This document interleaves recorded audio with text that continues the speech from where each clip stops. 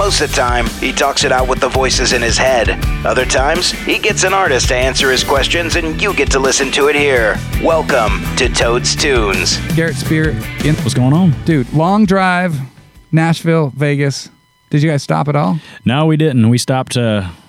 We got about 30 minutes of sleep at one gas station, but that's about it. That's it. Everyone take turns driving? Yeah. Oh, yeah. Yeah, they're good about that. Ain't nothing wrong with that, I think. And then one guy got lucky enough to fly. Does he have to drive home with you guys? Yeah, he's riding back with us, so. It's playing the part. I like it. Oh, yeah, it's a long drive back, 25 hours. So. Dude, I met you in Nashville, Tennessee at a birthday party, I believe. Really? Is that correct? Was it at Top Golf? Is that where I met you? That is. I think it is, actually. It was Kevin's birthday. Yes, it was. Country Rebel Boys. Wow.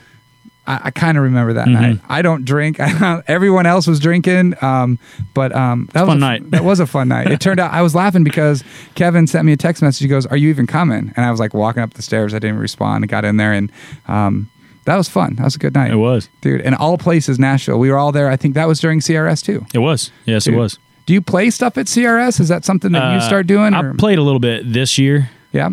Just a ride around kind of stuff. I didn't have like any of the big stages or anything like that, or any of the the conference stuff. But yeah, it's a great time. We love it. It brings kind of like smaller CMA Fest, dude. Literally, right? Yeah. CMA Fest kind of. I remember when the ACMs used to be the big thing. It looks like CMA just kind of put their foot down and said, "I'll show you how to do it." Mm-hmm. That's kind of what they did. I haven't been out there. I'm not quite sure I want to be because it's hot, humid. This past year it rained galore, didn't it? Yeah, it rained the entire time. Yeah, we were there Wednesday and Thursday.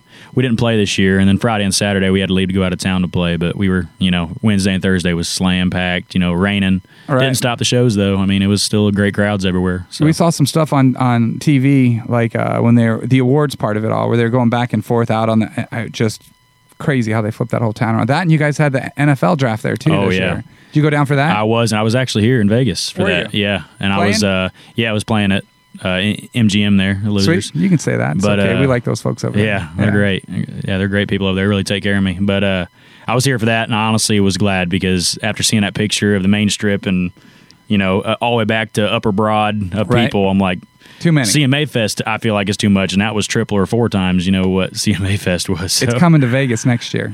That makes sense, though, I think. I think that really does. You guys can accommodate it. With the strip. Yeah. Just fill them. Mm-hmm. Where are you originally from? South Florida.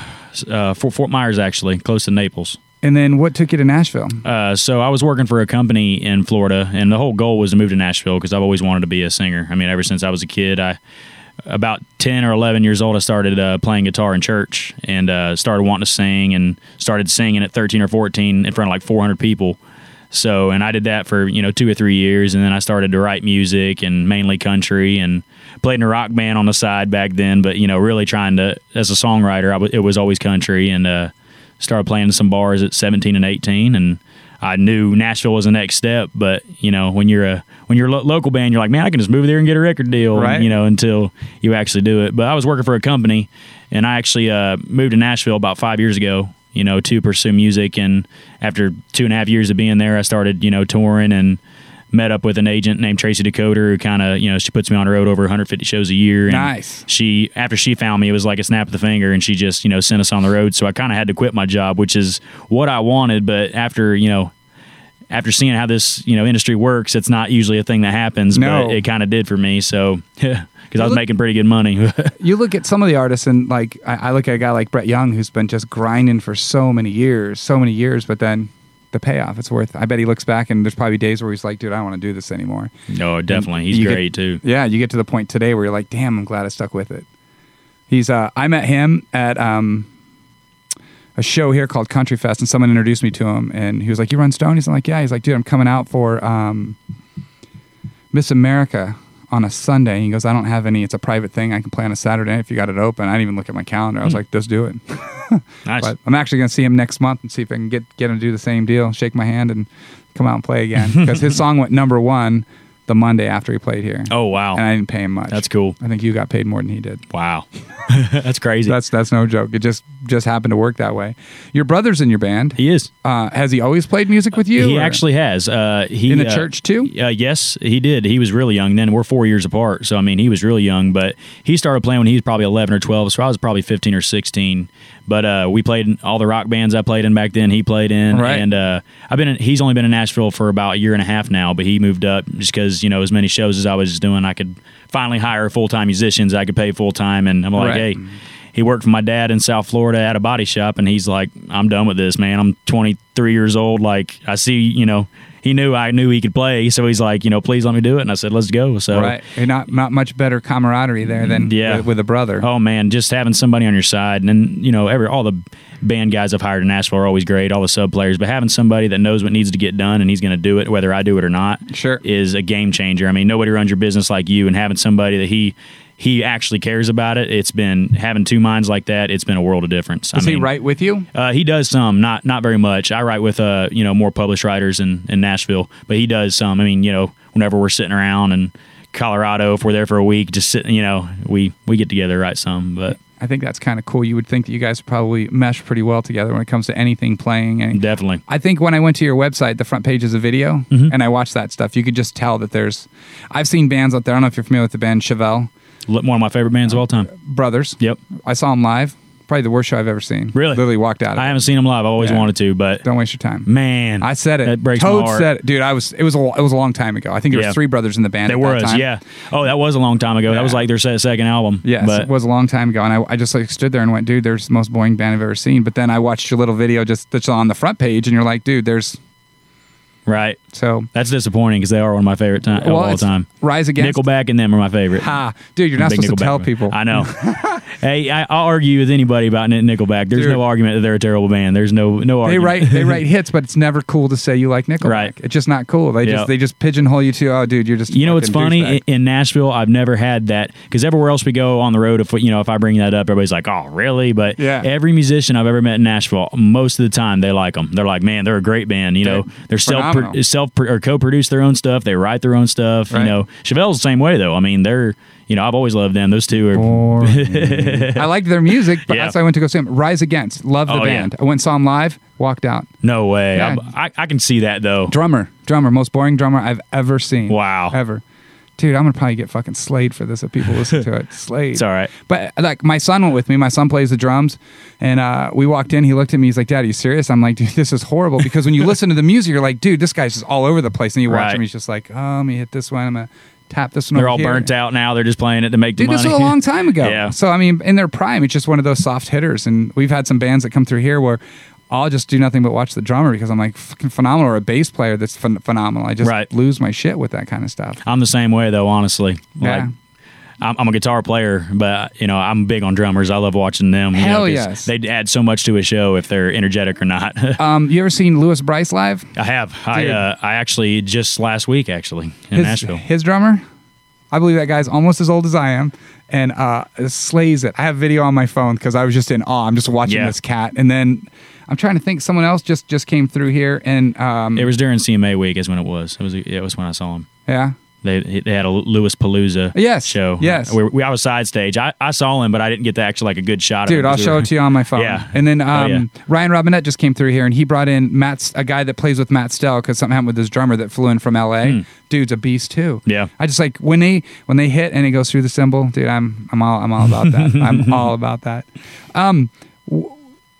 You got a video. We drink beer. Is it done? No, it's not yet. No, almost. We just filmed it. Almost. We just filmed it last week, and I had a teaser made for it. I bring out a photographer every once in a while, to do. But the actual video, it's going to be about 2 or 3 more weeks. So it's all done shooting, or you still got more shooting? All done shooting. No, we finished shooting it last week. We finished shooting it. You shot it in Nashville? Shot it in Nashville. Yep. Actually, a small bar in Gallatin, so about 15 minutes northeast of Nashville. Is it your first video?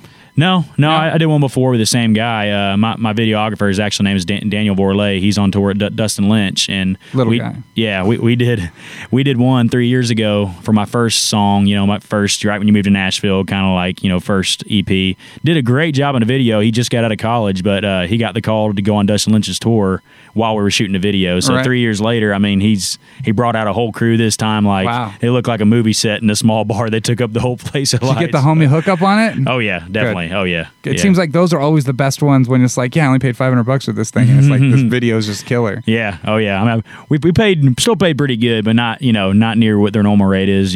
So that's always good to have friends like that. Definitely. In Nashville, is there a certain group that you like to write with? You're kind of like write with the same people, or do you like to adventure out? And I do. I usually I write with the same guys at least once a week, and usually I'll write, I'm usually home Monday through Wednesday or Monday through Thursday, depending on our show schedule. Right, like West Coast or not. Yeah.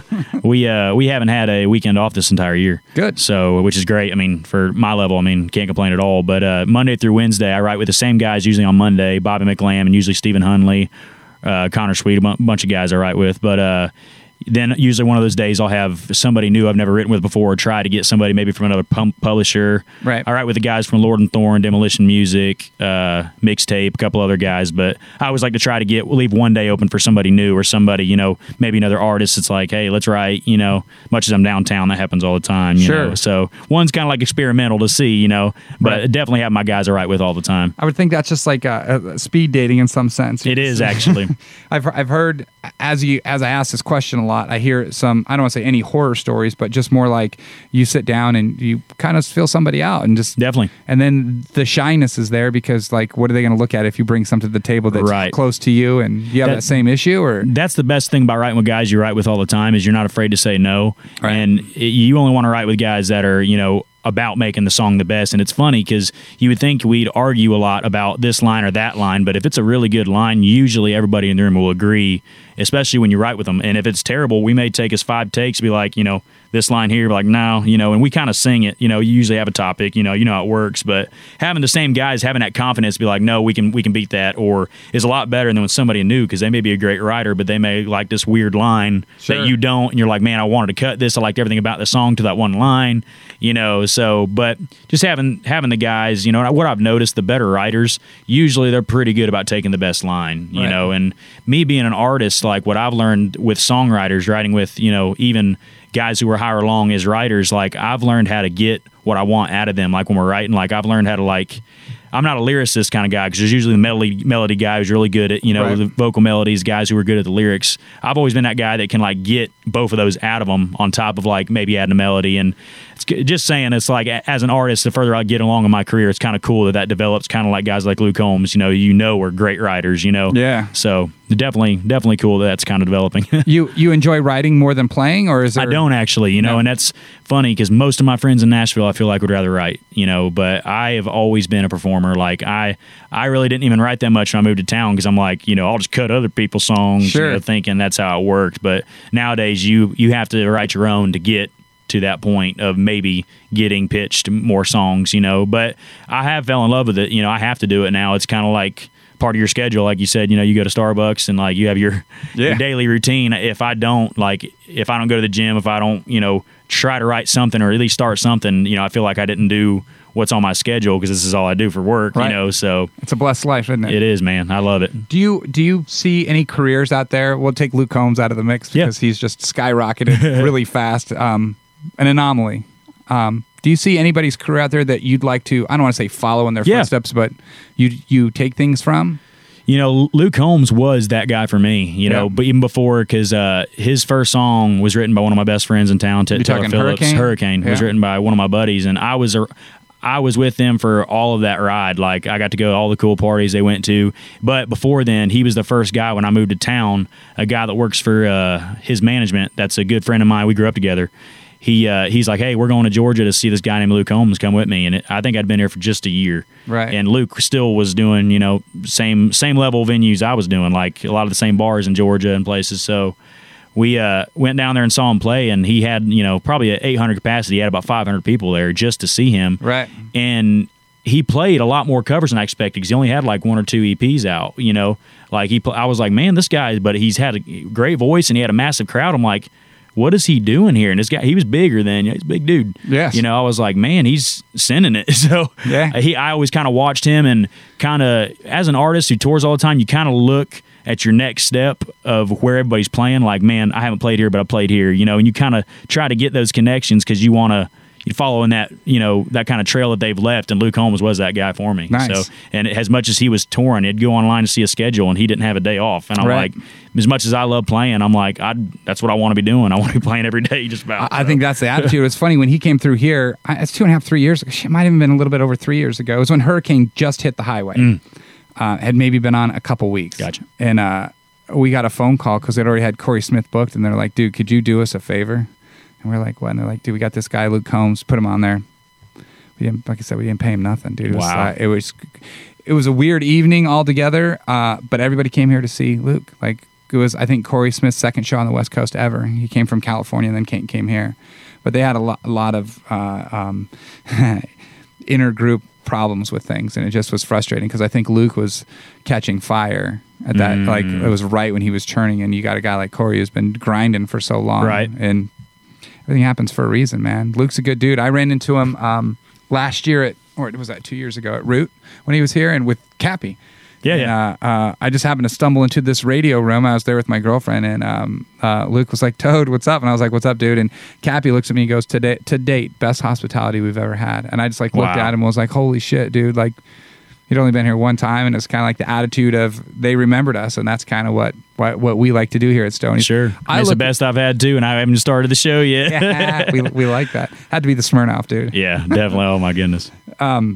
It's funny how things work because we get pitched a lot of bands and stuff like that, and for me, it's about the relationship. Absolutely. I mean, the way we met, I thought was rad. I never thought, like, we had this opening date, and I was like, dude, I just want to go after something a little bit different. And lately, I think it's been my thing where I just go online, and I'd already met you, so I was like, fuck, dude, this guy's... I didn't even know that you had played at Losers before. I had no idea. It was just like one of those things. I'm like, he's a cool dude. Like, if he's running with these guys, he's got to be all right. Like, he's got to have his shit together. I did some research, listened to some music, saw your stuff online. I was just kind of like, watched some videos. Like, fuck, I'm going to go ahead and do this. And then... I appreciate it, man. Here you are. I mean... We're looking forward to it.